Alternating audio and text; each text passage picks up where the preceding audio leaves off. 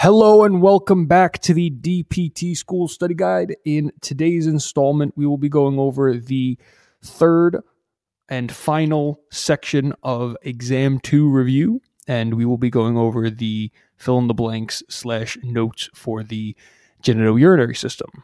So, without further ado, let's go ahead and get right into it. So, today we will be starting off by talking about urinary tract infections. The urinary tract infection is when bacteria invades any part of the urinary tract, including the bladder and / or urethra, and it is most frequently occurs in women and older adults. The pathogenesis is when E. coli is the bacteria which accounts for 80% of infections, and the bacteria are able to colonize and adhere to the urinary tract and cause the infection. Some clinical manifestations for urinary tract infections include frequency, urgency, dysuria, and nocturia of urination. Some fever, chills, and malaise are some subsequent clinical manifestations as well. And UTIs can be diagnosed via urinalysis, and they are treated with antibiotics, TMP, and SMX, which increases the fluid intake. Moving on, we will be talking about pyelonephritis. And pyelonephritis is an infection of the kidney. Acute pyelonephritis is an infection of the kidney, whereas chronic pyelonephritis is an infection of the kidney, parenchyma, and the renal pelvis. The pathogenesis of pyelonephritis is most commonly caused by E. coli, and it's an infection that ascends from the urinary tract. Chronic pyelonephritis is defined by scarring with deformity of the calyces. Some clinical manifestations of pyelonephritis is the onset of signs and symptoms, which are usually abrupt, and these signs and symptoms are fever, chills, malaise, headache, and flank pain. And it is diagnosed via a urinalysis, and it is treated via antibiotics. And pyelonephritis may require hospital admission for IV antibiotics and hydration. Moving on, we will be talking about renal cell carcinoma. And renal cell carcinoma occurs more frequently in males, with peak incidence between 60 and 70 years. And there are 4 different types of renal cell carcinoma. There is clear cell, papillary, chromophobe, and collecting duct renal cell carcinoma. The pathogenesis of renal cell carcinoma is a genetic abnormality that causes unchecked cell proliferation. Some clinical manifestations of renal cell carcinoma include flank pain, hematuria, and a palpable abdominal mass, and symptoms associated with metastasis are most commonly in the lungs.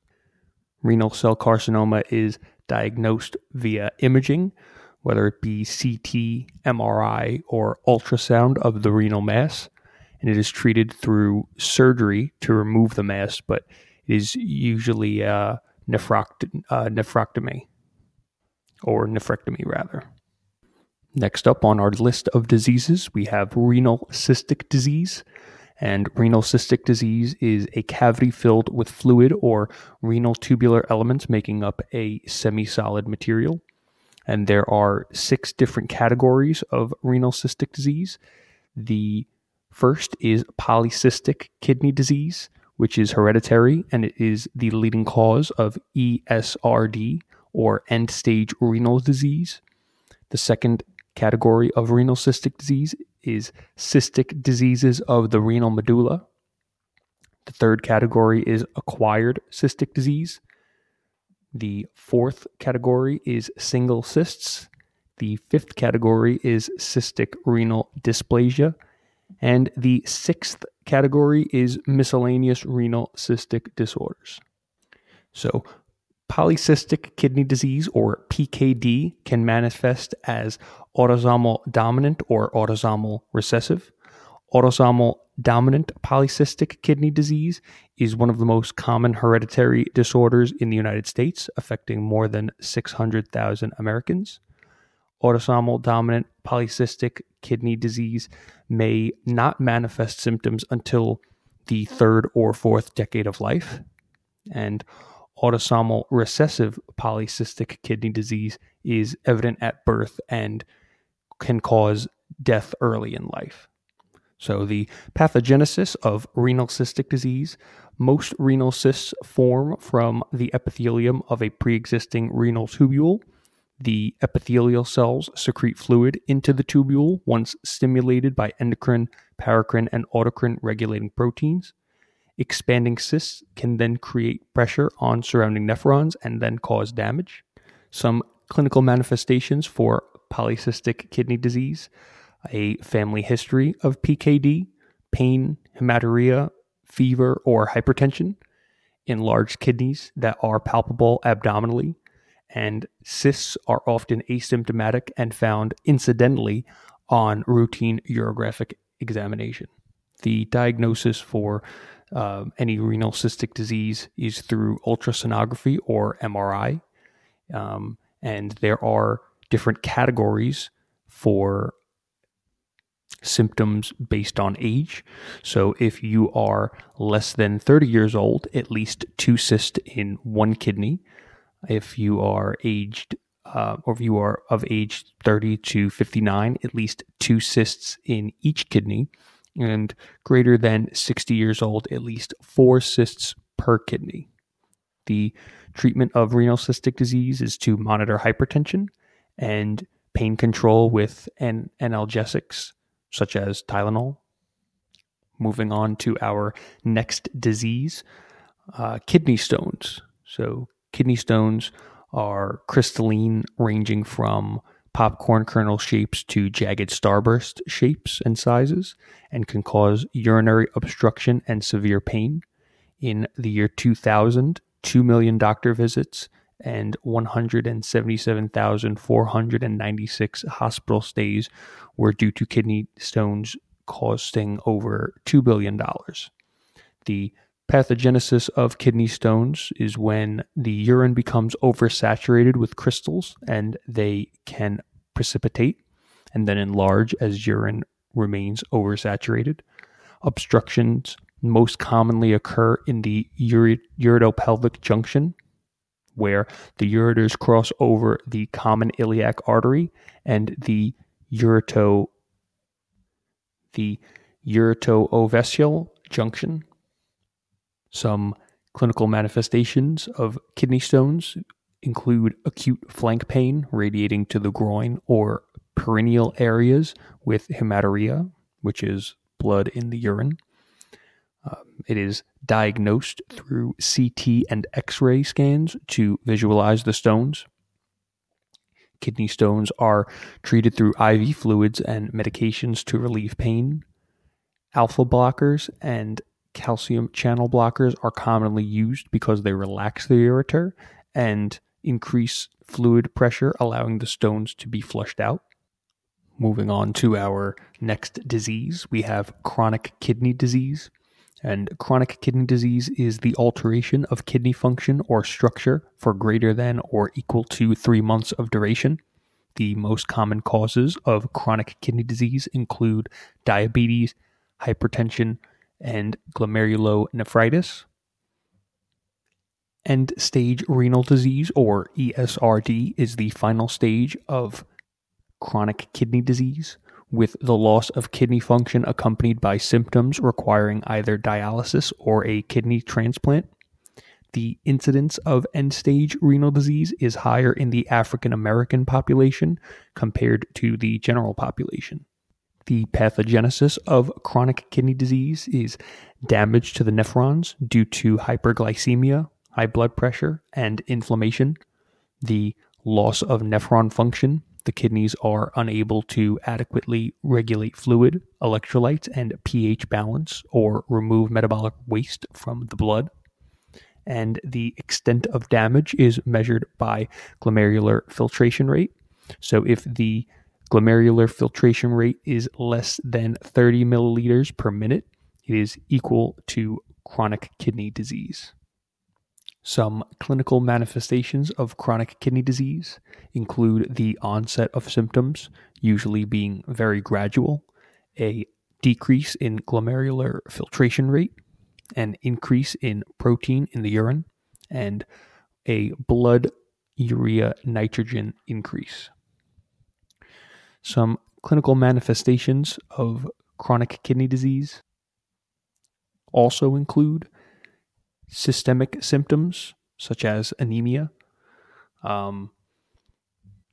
In the cardiopulmonary system, we'll see hypertension, congestive heart failure, pulmonary edema, dyspnea, and coronary artery disease. In the GI system, we'll see bleeding, nausea and vomiting, and anorexia. And in the nervous system, in our central nervous system, to be more specific, we'll have headaches, irritability, seizures, lethargy. And in our peripheral nervous system, we'll experience paresthesias, tremors, muscle cramps or twitching, foot drop, and weakness. Chronic kidney disease is treated by treating the underlying diseases such as diabetes or hypertension, and to prevent the loss of kidney function, dialysis or a kidney transplant can also be used. Moving on to glomerular diseases. Glomerular diseases are a group of conditions that damage the glomeruli, which are the filtering units of the kidneys. Nephrotic syndrome is a result of any disease that causes damage to the kidney filtering units. It is associated with proteinuria and diabetes, amyloidosis, membranous glomerulopathy. Another example of a glomerular disease is nephritic syndrome, disorders affecting the kidneys, which are associated with hematuria, lupus nephritis, immunoglobulin A, nephropathy, acute diffuse proliferative glomerulonephritis. And some risk factors for glomerular diseases include diabetes, age, race, or obesity. The pathogenesis of glomerular diseases include, to start with nephrotic syndrome, damage to the glomerular epithelial cells, which allows larger molecules such as proteins to escape out of circulation into the urine. And its causes are not well understood, but immune complexes and complement system may be involved. In nephritic syndrome, the rupture of the capillary wall or proliferation of mesangial cells leads to hematuria, and it is caused by depositions of immune complexes and inflammatory processes. In nephrotic syndrome, we see proteinuria greater than 3 grams in 24 hours, hypoalbuminemia, hyperlipidemia, lipiduria, and edema. In nephritic syndrome, we see hematuria with abnormally shaped erythrocytes, oliguria, which is low urine output, hypertension, and renal insufficiency. And the way that I remember nephrotic versus nephritic is nephrotic has an O in it, and so does protein. So nephrotic, proteinuria, and nephritic has hematuria. The treatment for glomerular diseases include an ACE inhibitor or an ARB to control blood pressure and to reduce proteinuria in nephrotic syndrome. And hypercholesterolemia can be treated with statins. If there is anemia, erythropoietin can be given. Fluid is restricted. Diuretics can be given to reduce edema. Diseases with immune-associated injury often require prednisone, cyclosporine, or cytotoxic agents. Treatment of the underlying disorder. If the disease progresses, dialysis or transplantation may be necessary. Moving on to urinary incontinence. Urinary incontinence is defined as normal bladder function. Urinary incontinence I misspoke. Urinary incontinence may be defined as a complaint of involuntary urine loss. So the complete opposite of what I originally said. Stress urinary incontinence is the complaint of involuntary urine loss on effort or physical exertion or on sneezing or coughing. Urgency urinary incontinence is the complaint of involuntary loss of urine associated with urgency. The prevention of urinary incontinence can be proper pelvic floor muscle contraction, proper lifting techniques to minimize unnecessary increase in intra-abdominal pressure. Urinary incontinence can be diagnosed through a bladder diary, a urinalysis, or urodynamic studies. Urinary incontinence is treated depending on the type of incontinence, the person's age, and general health. And the treatment is conservative, pharmacologic, and surgical intervention. Moving on to neurogenic bladder disorders. The pathogenesis of neurogenic bladder disorders include a cerebral injury that leads to the loss of voluntary inhibition, of voiding, and a hyperreflexive bladder, but coordinated sphincter function is retained. The ability to completely void, but incontinence occurs. Brain tumors, cerebral palsy, cerebrovascular accidents, dementia, Parkinson's disease, pernicious anemia, and Shy-Drager syndrome are all associated with neurogenic bladder disorders. Lesions in the micturition center to S2 results in the loss of voluntary inhibition and coordinated sphincter activity. Dyssynergic sphincter function, high pressure along with urethral reflux, spinal cord lesions, ischemia, multiple sclerosis, myelodysplasia, and trauma are all associated. A complete spinal cord injury above T5 or T6 leads to autonomic dysreflexia, which is the loss of sensation of bladder distension, which results in overdistension, and it's associated with the loss of sympathetic inhibition, which also leads to hypertension, facial flushing, perspiration, and headache. A spinal cord lesion at S2 and below lead to bladder areflexia and dysfunction of the external sphincter, overflow incontinence, and acute transverse myelitis, diabetes, Guillain-Barré syndrome, herniated intervertebral disc, myelodysplasia, pelvic surgery, syphilis, and trauma are all associated with neurogenic bladder disorders as well. So there are different types of micturition pathology. Flaccid hypotonic neurogenic bladder, which may result from peripheral nerve damage or spinal cord damage at the S2 or S4 level. After acute cord damage, initial flaccidity may be followed by long-term flaccidity or spasticity, or bladder function may improve after days, weeks, or months. This is associated with a loss of contraction, large urine volume, and low pressure. Another type of micturition pathology is spastic bladder, which usually results from brain damage or spinal cord damage above T12. The bladder contraction and external urinary sphincter relaxation are typically uncoordinated. Detrusor sphincter dyssynergia. It's associated with involuntary contractions, and the urine volume is normal or small. Sensory neurogenic bladder occurs when there is a disruption of the nerves between the bladder and the spinal cord or the afferent nerves to the brain. Affected people will not recognize the need to void, leading to bladder hypotonicity with urine retention. Common causes include diabetes, syphilis, and pernicious anemia.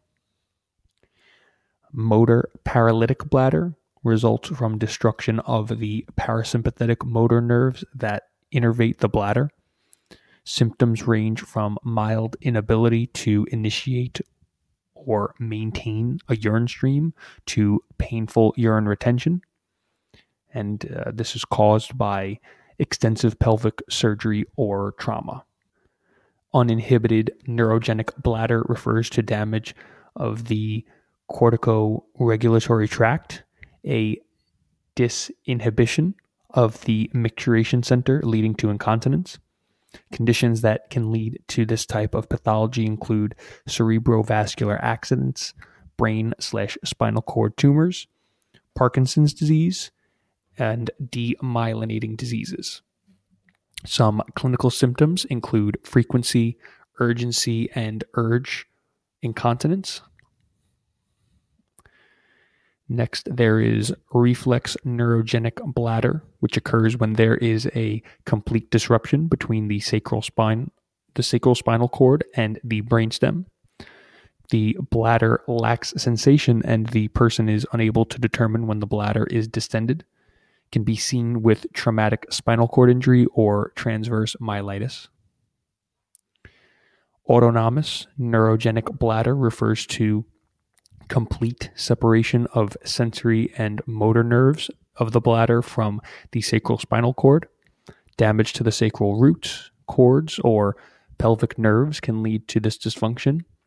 Clients are unable to initiate voiding and there is no bladder sensation, leading to large volume bladder capacity and distension. And some treatment for neurogenic bladder disorders. The goals are to include to prevent incontinence, bladder overdistension, UTIs and renal damage, catheterization, pharmacologic agents such as Botox injections can be used, bladder training, biofeedback, and surgery are all viable treatment options. Moving on to our next disease, prostatitis. Prostatitis is the inflammation of the prostate gland. Acute bacterial prostatitis is an infection, whereas chronic bacterial prostatitis is the underlying defect in prostate, becomes the focal point for bacterial persistence in urinary tract. Chronic prostatitis / chronic pelvic pain syndrome.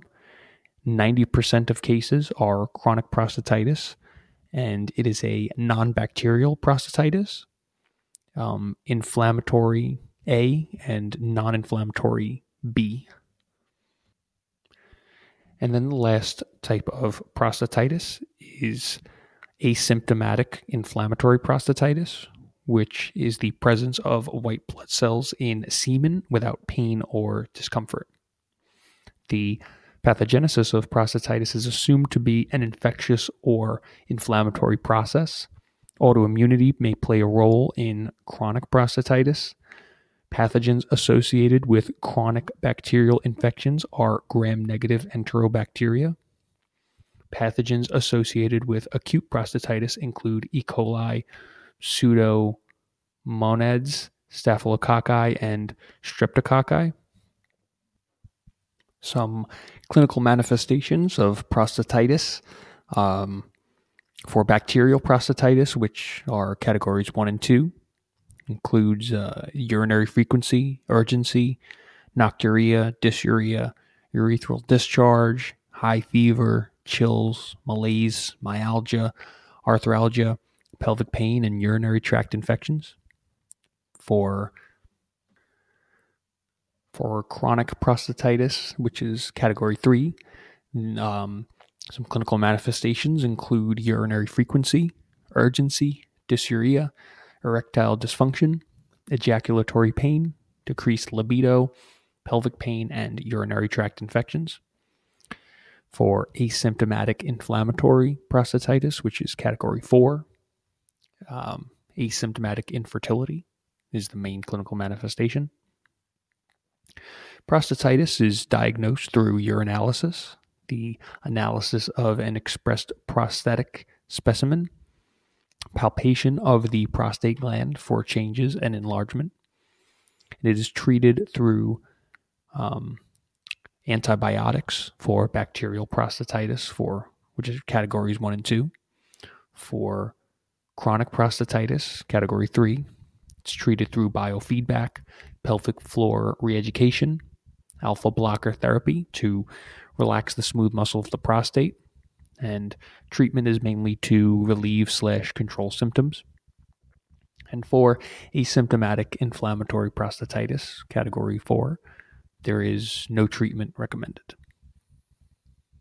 Moving on to our next disease of benign prostatic hyperplasia,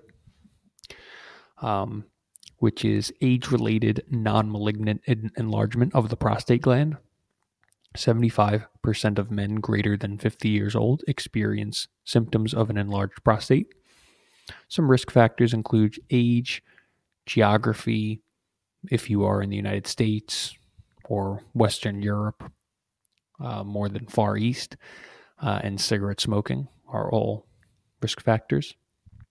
The pathogenesis of benign prostatic hyperplasia is that as men age, the ratio of new prostate cells to old prostate cells shift in favor of lower cell death. And by age 70, the hypertrophic prostate can weigh up to 200 grams, resulting in significant urethral obstruction, decreased urine storage capability, and difficulty in emptying the bladder. Some changes in hormonal balance may be responsible for the development of benign prostate hyperplasia. Some clinical manifestations of benign prostatic hyperplasia include the narrowing of the urethra and urinary outflow obstruction, the increased risk of developing UTIs, bladder distension with destructive bladder wall changes, hydroureter and hydronephrosis. And benign prostatic hyperplasia is diagnosed with a correlation of history, palpation findings, and urodynamic test results. Benign prostatic hyperplasia is treated through medication, surgery. The medications used are 5-alpha reductase inhibitors to shrink the glandular tissue. Alpha androgenic blockers are used for the relaxation of smooth muscle tissue of the prostate, bladder, neck, and urethra. Surgical intervention is used to alleviate the obstruction of urine flow by prostate resection, incision, and thermotherapy. And the prognosis for benign prostatic hyperplasia can contribute to chronic problems with lower urinary tract symptoms, erectile dysfunction, and decreased quality of life. Moving on to our last disease for today, prostate cancer, which 90% of prostate cancers arise from glandular cells. Ductal and transitional cell carcinomas make up the remainder of tumors. Prostate cancer usually starts in the outer portion of the gland and moves inward. And it is the third most common cause of death from cancer. The pathogenesis of prostate cancer is adenocarcinoma with well-defined glands lined by cuboidal cells with large nuclei and prominent large nucleoli. Increased PSA can also be caused by BPH or prostatitis. Irregular firm nodules arising from peripheral groups of glands, peripheral zone of the posterior lobe, to be more specific. And the clinical manifestations of prostate cancer include it is frequently asymptomatic until it is advanced, but when it is advanced, there is dysuria, increased urinary frequency, hematuria, symptoms of bladder outlet obstruction, straining, hesitancy, weak or intermittent urine stream, sense of incomplete emptying, terminal dripping, and back pain if bone metastasis. And that concludes our final installment of the exam 2 for clinical medicine. Thank you for studying with me. Thank you for listening, and hope this helps. Maybe I'll get hundreds. And once again, best of luck.